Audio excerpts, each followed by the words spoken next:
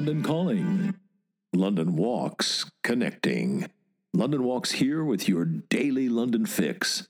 Story time, history time. It was a close-run thing. Today, September 18th, 1954, was the last day of excavations on a site near Walbrook in the City of London. For the uninitiated, Walbrook is London's third most important river, after the Thames, of course, and the Fleet River.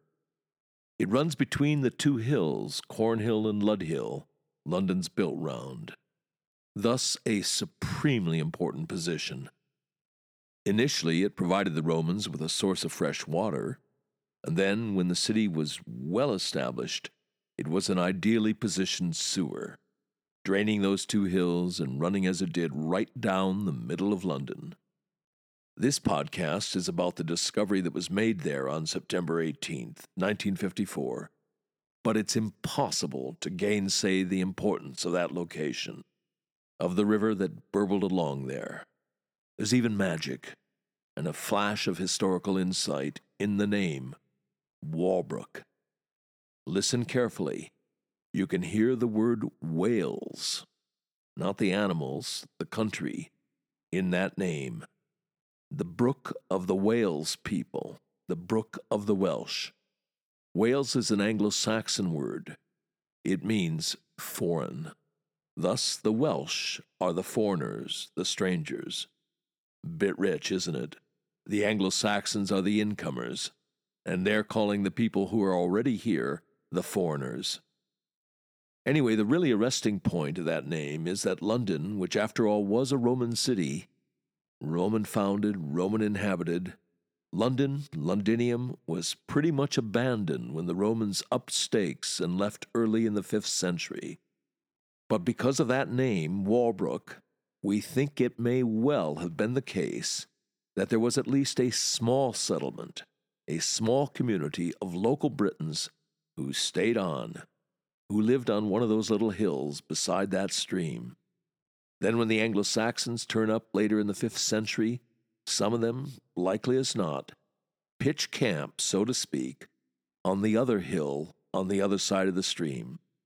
They call that natural boundary, that little stream, the Brook of the Welsh, the Brook of the Foreigners, because some of those foreigners, some of those Welsh, are living just over there, on that hill, on the other side of the little stream. And so, thanks to a name, we get a fairly convincing picture of what are likely to be some of the earliest days of post-Roman London. Anyway, that's the starter course for this podcast, for this Today in London History episode. Let's get to the main event. A quick catch-up. A team of archaeologists under the direction of Mr. William Francis Grimes of the London Museum have been given a few days to excavate a bomb-blasted site prior to its immediate demolition by building contractors. Aside here, I hope it delights you as much as it does me that William Francis Grimes was Welsh. Another biographical touch: as a young man, he had flaming red hair, and in later life, he invariably sported a red carnation in the lapel of his jacket. At the end of his life, he went home. His ashes are scattered on the Gower Peninsula. And another great London connection, the St. Bride's excavation. St. Bride's is the famous wedding cake church on Fleet Street. The excavation in the crypt of St. Bride's, it's effectively a museum today. That was also the handiwork of our Welshman, William Francis Grimes. Anyway, back to September of 1954. Everything being made ready for the imminent demolition that will clear the way for foundations for a new office building. And miracle of miracles, on the very last day of the excavations, this day, September 18th, the archaeologists make a spectacular discovery.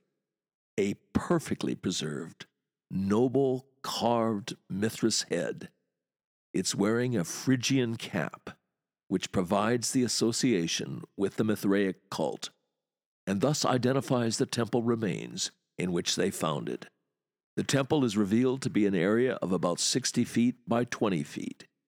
It's divided into a central chamber, 2 aisles divided by column bases, a triple-apsed east end, and a raised platform which probably carried an altar.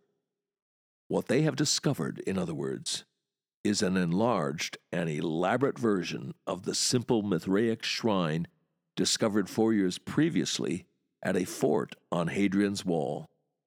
So what was Mithraism? It was a secret, mystic cult that originated in Persia. It was heavily, probably exclusively masculine. It was spread widely but thinly throughout the Roman world. Roman soldiers and merchants spread it across the empire. Spread thinly because its actual membership was restricted by its secrecy and severe initiation ceremonies. The find in London was extremely important, not least because of the size of the temple. It was unusually large. That in itself attested to Roman London's importance as both a military and mercantile capital. You want an analogy? Well, maybe the Skull and Bones, that secret society of fourth-year students at Yale University on the other side of the pond. Certainly it would have shivered your timbers to be led in there. Just inside the temple, it would have been spookily dark. Those 2 aisles would have been guarded by very butch torchbearers. You wouldn't have wanted to go face to face with either of them. One of them was Corax, the other was Leo. Corax was the raven, Leo was the lion. So you've got a very butch torchbearer on one side who's topped to the north with the scary head of a raven, and an equally butch one guarding the other aisle who's wearing a scary lion's head. Now, as for the head that was discovered, it's called the head of Mithras. Mithras was the god the cult worshipped. But since the god is usually portrayed slaying a bull, it's so violent, so butch, Mithraism. The head may in fact be the head of Cautes or Cautopates, Mithras's 2 divine attendants. And let's double down here. That's not just any bull that's being killed. That's the Astro Bull. The import of that moment is not fully understood to this day. What is understood is that that act is as central to Mithraism as the crucifixion is to Christianity. Anyway, a hugely important find, a breathtaking find. Really the most famous 20th century Roman discovery in London. It got the site a stay of execution for further excavations, and then the entire site was moved. How's that for the wonders of 20th century archaeology? It has yielded up some 14,000 finds.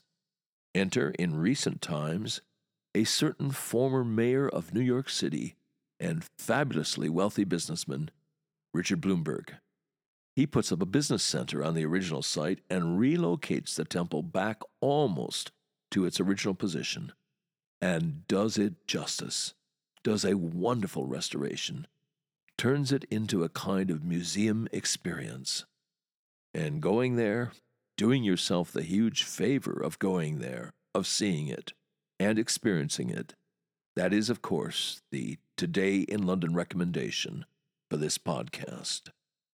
You've been listening to the Today in London History podcast, emanating from www.walks.com, home of London Walks, London's signature walking tour company, London's local, time-honored, fiercely independent, family-owned, just the right size walking tour company. And as long as we're at it, London's multi-award-winning walking tour company. Indeed, London's only award-winning walking tour company. And here's the secret. London Walks is essentially run as a guides cooperative.